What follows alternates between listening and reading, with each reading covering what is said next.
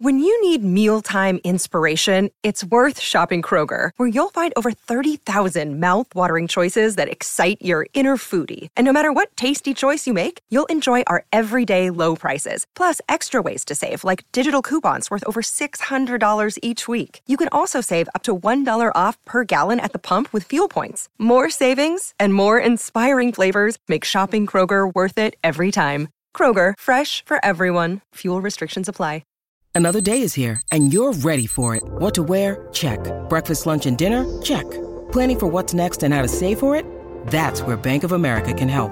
For your financial to-dos, Bank of America has experts ready to help get you closer to your goals. Get started at one of our local financial centers or 24/7 in our mobile banking app. Find a location near you at bankofamerica.com/talktous. What would you like the power to do? Mobile banking requires downloading the app and is only available for select devices. Message and data rates may apply. Bank of America N.A., member FDIC.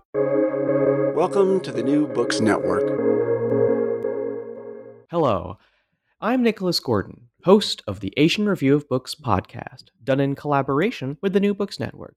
In this podcast, we interview fiction and nonfiction authors working in, around, and about the Asia-Pacific region. One might think that comparing civilizations as far removed in time and space as ancient Egypt and ancient China might not reveal much.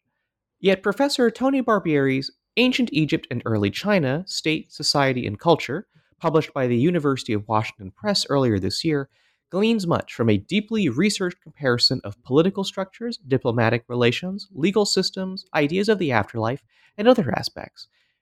In other words, despite being separated by thousands of years and thousands of kilometers, the proto-empires of Egypt and China have a surprising amount of things in common. Anthony J. Barbieri Lowe is professor of history at the University of California, Santa Barbara. His book, Artisans in Early Imperial China, won top prizes from the Association for Asian Studies, American Historical Association, College Art Association, and International Convention of Asia Scholars. Today, Professor Barbieri and I will talk about the various similarities and differences between these two ancient civilizations, and what we can learn from engaging in such a comparative study. So, Professor Barbieri, thank you so much for joining me today. Maybe it's best to start with in some ways, why the book is framed in the way you frame it. Why make the comparison between ancient Egypt and ancient China in the first place? Yeah, so thanks for inviting me on. So comparative study is a really old practice. This has gone on since the early 18th century, people comparing ancient civilizations. And in the early 20th century, it was very common to bring all the ancient civilizations into a large comparative study to look at sort of universal aspects of human history.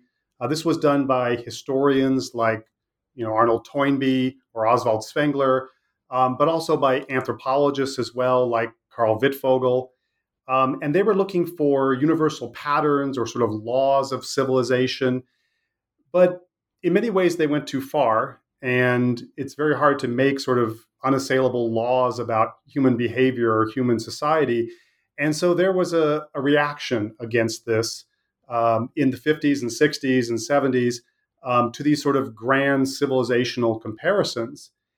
But starting in probably the 90s, I would say, this started to move in the other direction. And we started to get concerted and very methodical ways of comparing first ancient China and ancient Greece, where they're looking at the origins of science or comparisons of philosophy. And then I would say in the last 20 years, ancient Rome being compared to ancient China, looking at state power and elements of statecraft and finance. But I always felt that Egypt was a more appropriate comparison. And even though they seem so vastly different, Egypt always seems a sort of archaic society, a world apart, mystical, distant.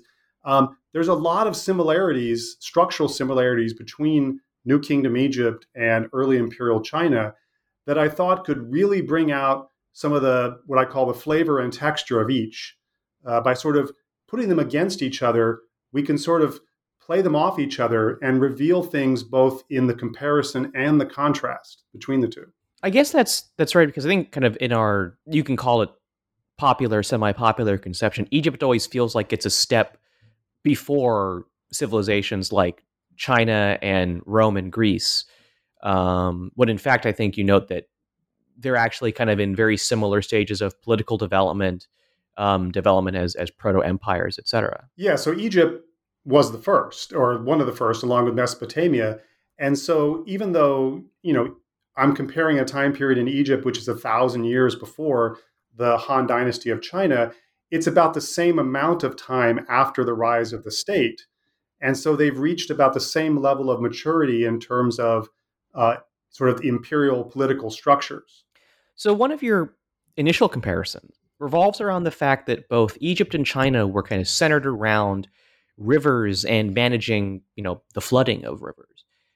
How did that lead to similar political structures? And inversely, how did the differences between the Nile and the Yellow River affect each civilization's political development? Yeah, so this is sort of a loaded chapter in that it revives some of the ideas of Karl Wittfogel, who very controversially in the 30s, 40s, and 50s had this idea of sort of what he called hydraulic civilizations or oriental despotism, to use his phrase, where he believed that the earliest states were all formed around these bodies of water like the Nile and the Yellow River or the Tigris and the Euphrates, and they led to a certain type of governance which he believed was despotic and controlling and limiting of personal freedoms, things like that, a particular sort of Asiatic mode of production, to use the Marxist term.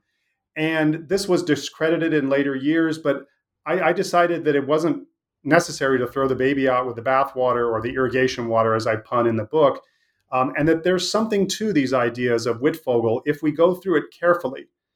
And so I look at the Nile and the Yellow River at three different levels. I look at them as sort of natural landscapes, the actual hydrological system of them. I look at them as political landscapes, how the politics arose based on these river systems, and then look at them as ritual landscapes and how the nature of the sacrifices or the deities of the river, the gods of the river, were basically in parallel with the nature of the river themselves. And what I found was that the two rivers are very different in the nature of their flooding. And this is where the crucial difference comes in. The Nile floods benignly and predictably 80 or 90% of the time. And it leads to a sort of benign governance where the gods of the river bring the flood each year, and it leads to great harvests. Whereas in China, the Yellow River is very unpredictable, droughts are very common, and the river floods disastrously, where it can kill millions of people in a matter of hours. In modern times, especially in the 20th century, this has happened. So that led to a sort of a different regime of sacrifice, of human sacrifice, of terror at the power of the river to end people's lives. But the similarity came in the nature of how the kings identified themselves with the river. In both societies, the king portrayed himself as the one who controlled the waters, as the one who brought the prosperity, who could keep back the flood in China or bring the flood in the case of Egypt. And so the pharaoh in Egypt and the king in China tied their political fortunes, their legitimation, to the flooding of the river. And this was, of course, a mixed blessing because when it worked well, people believed their ideology, they adhered to the dynasty. But when the river in Egypt stopped flooding or the river in China flooded disastrously, they lost faith in the divine legitimation of these kings, and the result being, regime change. Yeah, I was going to say, I mean, your book includes a map of how much the Yellow River has changed course over time. And it really is quite striking to see, I guess, as you would say, the kind of destructive power of the river as it would radically change course. Yeah, I think I refer to it as an untended garden hose. The last bit of the Yellow River has shifted dramatically many times, including during the Song Dynasty, where it led to massive problems and chaos. And in the 20th century, of course, during the war between the nationalists and the communists, where it was intentionally broken by the nationalist forces, leading to massive loss of life. So, this river has incredible power, but it also can be, of course, brought under control with enormous expense to build these massive dikes that hold it back, does lead to some stability, but it's a trap. It's a technological trap because it requires more and more input of labor and money to keep back the water by making the dikes higher and higher. And eventually they must fail. But when they fail, it will be catastrophic because of the height. They can be, 20, 30 feet above the surrounding countryside.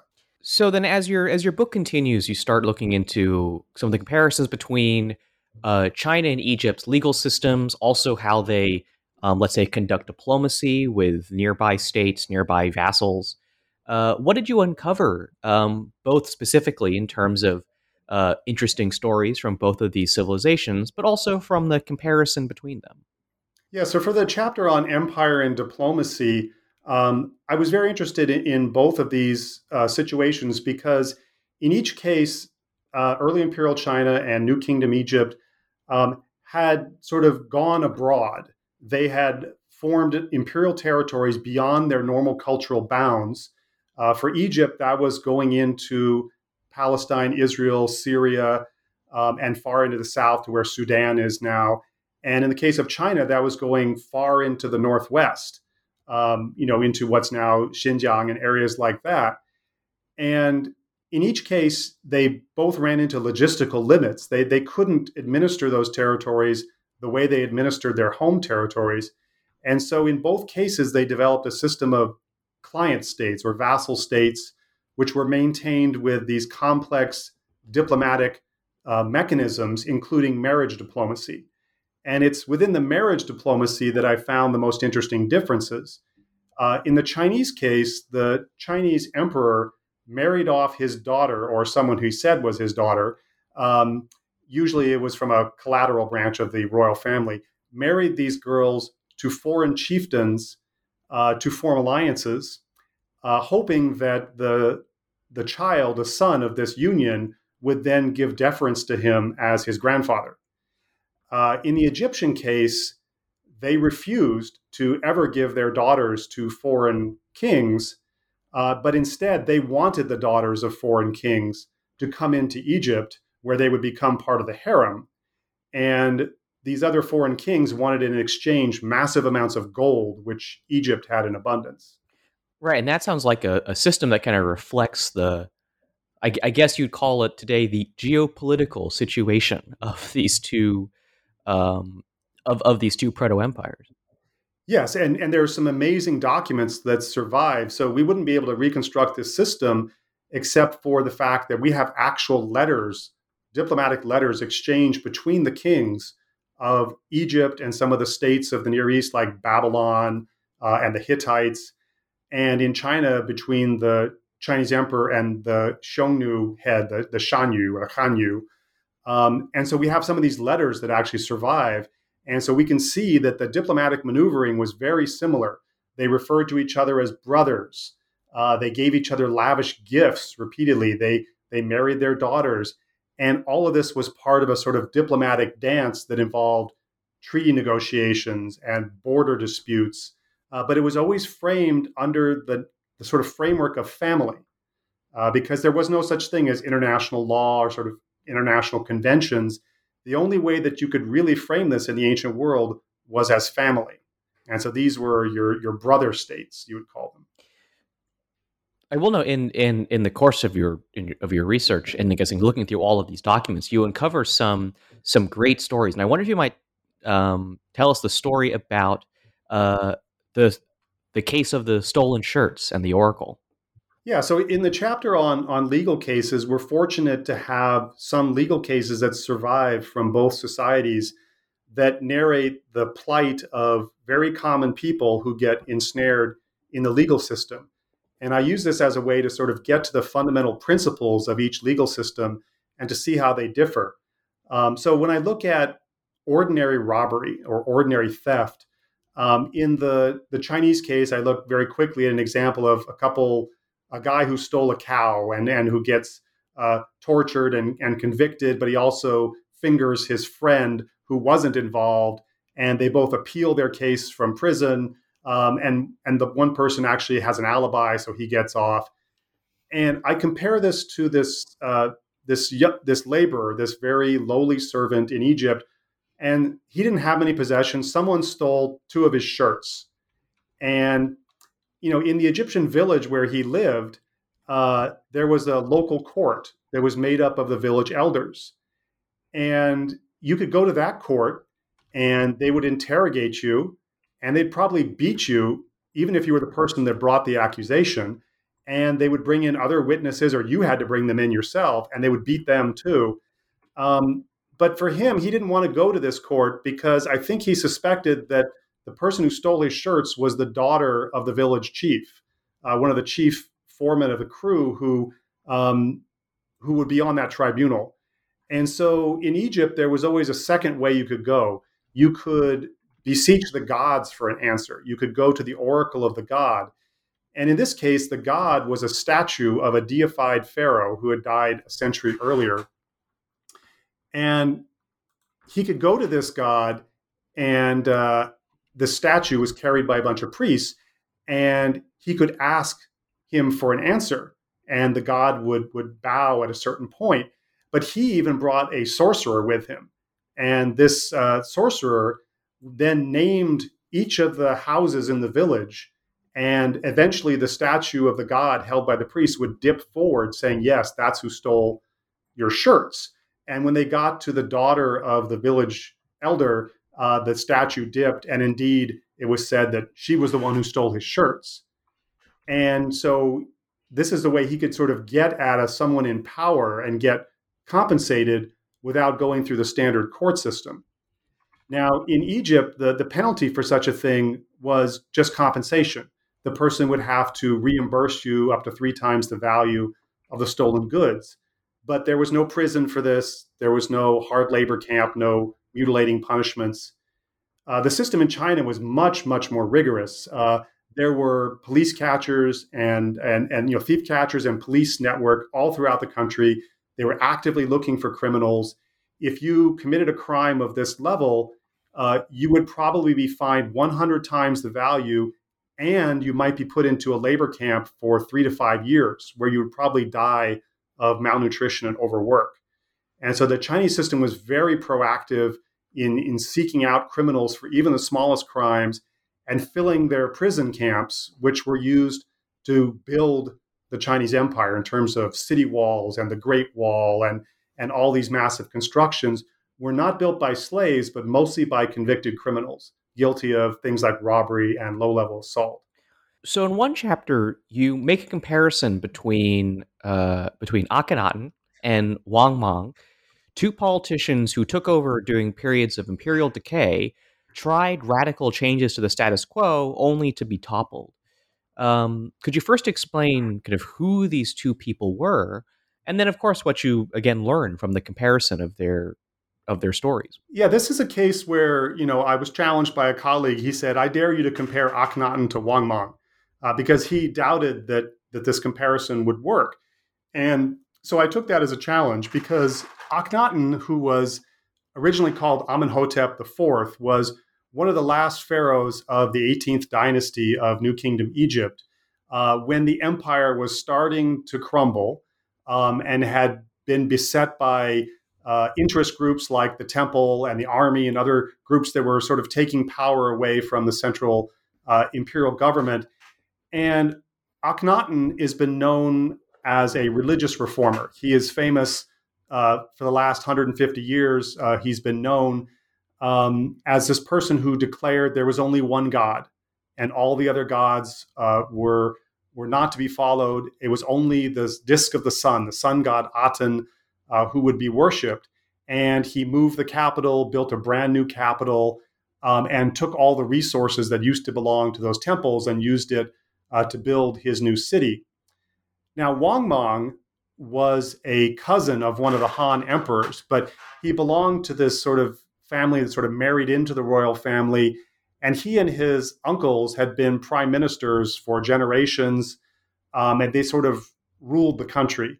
Wang Mang went further than that, and he basically manufactured a consensus that he should take over from the Han dynasty. And he declared the Han dynasty over. They had lost the mandate of heaven, and he founded his new dynasty, literally the new dynasty, the Xin dynasty, in 9 AD, and attempted to completely reform politics and ritual based on what he thought was a return to the past, to the golden age.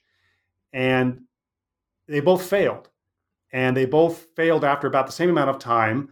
And so putting these two next to each other allowed me to examine them in a different framework. So rather than look at Akhenaten as, oh, he's the religious heretic, or look at Wang Mang, oh, he's just the failed Confucian reformer, looking at them in this broader framework of empires in decline, empires that have passed their peak, they've ossified, they've become unable to adapt, they're no longer expanding, and these guys are trying to reform things to try to get back to the good old days, and they both fail for very similar reasons. Now, I was going to note, I think, given my very, say, cursory knowledge of ancient Egyptian history, I remember my view of Akhenaten, kind of as a kid reading, I guess, pop history about Egypt, was that Akhenaten was the one who was nuts, the one who was basically set himself up as this new religion with him at the head with the one god, and he was, I think the popular view of him is that he was, I guess, semi crazy. But your book actually puts forward, I think, a different interpretation of his behavior in the context of, I guess, Egypt's decline. Right. So I'm teaching a class on Akhenaten actually in a couple of weeks. So Akhenaten is a fascinating figure. More has been written about him than anyone who lived before Julius Caesar, let's say. So early on, when people saw pictures of Akhenaten, they saw a misshapen man. They saw a man who they thought had some sort of disease. Was it hydrocephalus? Was it Marfan syndrome or Froelich syndrome? Was he a hermaphrodite? And they thought that he was diseased in some way, and that only this could explain his insanity for throwing out the whole Egyptian religious system, for moving the capital to the middle of the desert. But these are all, of course, based on their interpretation of these statues that were found in the early 20th century, where his appearance is very distorted, but other statues of him look perfectly normal. And now it's believed that these sort of distorted statues were making a certain point about religion and his association with the gods. He looked supernatural. He had both male and female characteristics like the gods of heaven and earth. And so he didn't actually look like this, crazy individual that people predict. So I put him more as a political theorist and someone who is thinking about how to get away from the power of these interest groups that are constraining his action. Early on, people called him the first individual in history, the first person to ever create a religion from scratch.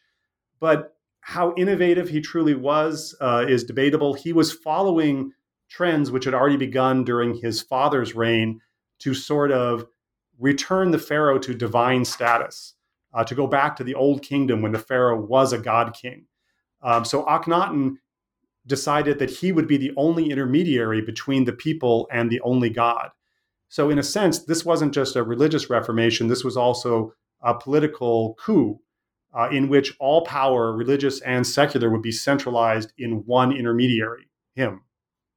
So I'd like to talk about maybe one more comparison that the book makes, which is its study of how each civilization understood the afterlife. I think especially asks the question of, what kind of motivated each civilization's understanding of paradise.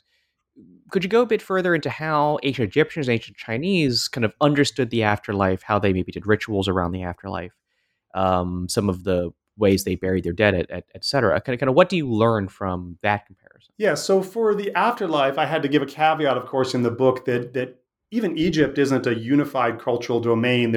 Egypt is hundreds of miles long. There's sort of different traditions, but it's more unified than China. In China, we have lots of different cultural traditions, especially in the north versus the south, and even parts of the northeast versus the southwest. But there are certain traditions we can see in the Han that mirror some of the things we see in New Kingdom Egypt. So one of the things in Egypt that is has been noted by religious historians for years is the notion of an ethical afterlife. This idea that the afterlife is only for the pure. So it's only for those people who know the right spells, who know the right charms, but also whose heart is pure. And they haven't committed adultery, they haven't killed anyone. And so in Egypt, to get into paradise, your heart is literally weighed on a scale in front of Osiris, the god of the underworld. And if your heart is heavily laden with guilt and sin, then you will be destroyed forever. Your soul will be devoured by this creature.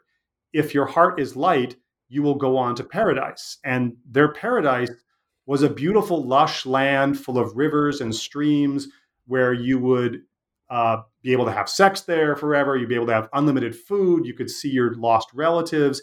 It was literally a paradise. And this is the first evidence we have in anywhere in the world of this notion of a paradisical realm for the worthy. And, of course, this also later shows up in Iranian religions and in Christianity and other places. But this is the first time it shows up. Now, in China, originally, of course, the afterlife was only for the king and for the elite. We didn't know what the common people believed they could get because they didn't write it down. But by the Han Dynasty, we start to get evidence that the people believed in a paradise as well. And this paradise was in the far northwest. And it was ruled over by the Queen Mother of the West, Xi Wangmu. And in this paradise, there were also tall trees and bountiful food and jade bushes everywhere. And this was, a paradise that everyone wanted to go to. But you had to get the queen's permission, and you would pray to the queen. You put images in the tomb of her and beseech her. And there was even a panic in 3 BC where people thought the end of the world was coming, and this queen was going to, signal the coming of paradise. And people ran through the streets naked and dancing and thought that this end of the world was coming. And this is all before Buddhism. This is before Buddhism comes to China and brings a very Indian notion of the afterlife, heaven and hell that come with India, which is also a very ethical notion. So I wanted to compare these two. And what I found was most striking was the idea of board games. And so we think of board games as, a fun pastime. You roll a random throw of the dice, you get to win or lose. But in both Egypt and China, there were board games that could help you get to paradise. They could give you a shortcut. So I call it gaming the way to paradise. In Egypt, this board game was called Senet and involved 2 players going against each other. But you also see it depicted in tombs where the tomb owner is playing against Osiris, the god of the dead. And if you win the game, you also get to go to paradise, just like the weighing of the heart. And in China, this board game was called Liubo, or 6 sticks.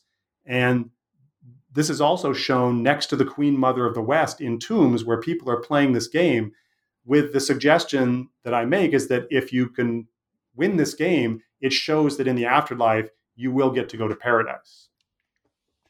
So I'd like to maybe move away from the content of the book and maybe talk about the process of writing it, some of the bigger picture, maybe questions about it. So first of all, unless I'm kind of misunderstanding your background, you are primarily a scholar of China and East Asia.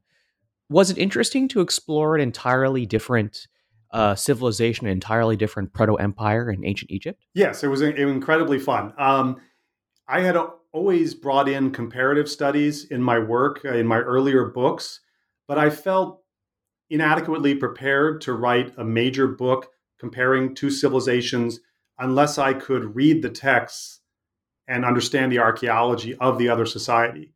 And so I got the opportunity back in 2013 to 2016 to go back to graduate school, basically, and get retrained in Egyptology.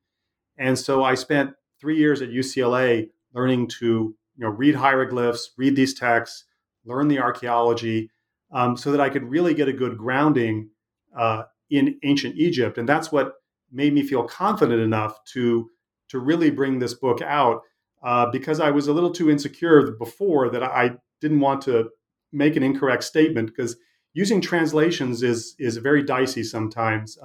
because you're basically parroting the interpretation of a translator. So I wanted to be able to go to these original legal cases, the original rituals about, let's say, the Nile, and I wanted to read these in these original texts so that I didn't fall into whatever interpretation the translator would bring in. And so, yeah, those 3 years were fantastic. I also got to go to Egypt and all the museums in Europe that had Egyptian collections and do research. And so that's what gave birth to this book. So you kind of get into this at the very first question I asked in this interview. But I think you note in the introduction to your book that people have in recent times kind of largely avoided this sort of kind of broad cross-regional, cross-temporal comparisons. But what do you think we gain kind of from a big picture standpoint from doing these kinds of comparative studies? One of the things we gain is taking our blinders off. When we just study ancient China or just study ancient Egypt, we start to fall into patterns where we think, oh, this is characteristically Chinese or this is characteristically Egypt. We become essentializing. And what this book allowed me to do was to see, okay, there are certain things that are not uniquely Chinese. These are structural similarities that all societies in a certain political evolutionary framework will come to these solutions. But then there are other things that are particular to China or to Egypt, and these arise out of cultural background in terms of marriage practices like the marriage diplomacy, or certain environmental factors like the Nile and the Yellow River. And so I wanted to separate out what are the structural similarities that are common to all early empires like this, and what are the historical particularities that actually give us the flavor and texture of how they're different. So with that, thank you for listening to our interview with Anthony J. Barbieri-Low, author of Ancient Egypt and Early China, State, Society, and Culture. Professor Barbieri, I actually have one more question. Yeah. Where can people find your work, and what's next for you? Yeah, so this particular book, as well as all my other books, are available online as ebooks or regular books. My next book will be coming out very soon, actually, about 9 or 10 months from now, but it should be on order late this fall. And it's called The Many Lives of the First Emperor of China. And it is a book about Qin Shi Huang, the first emperor of Qin.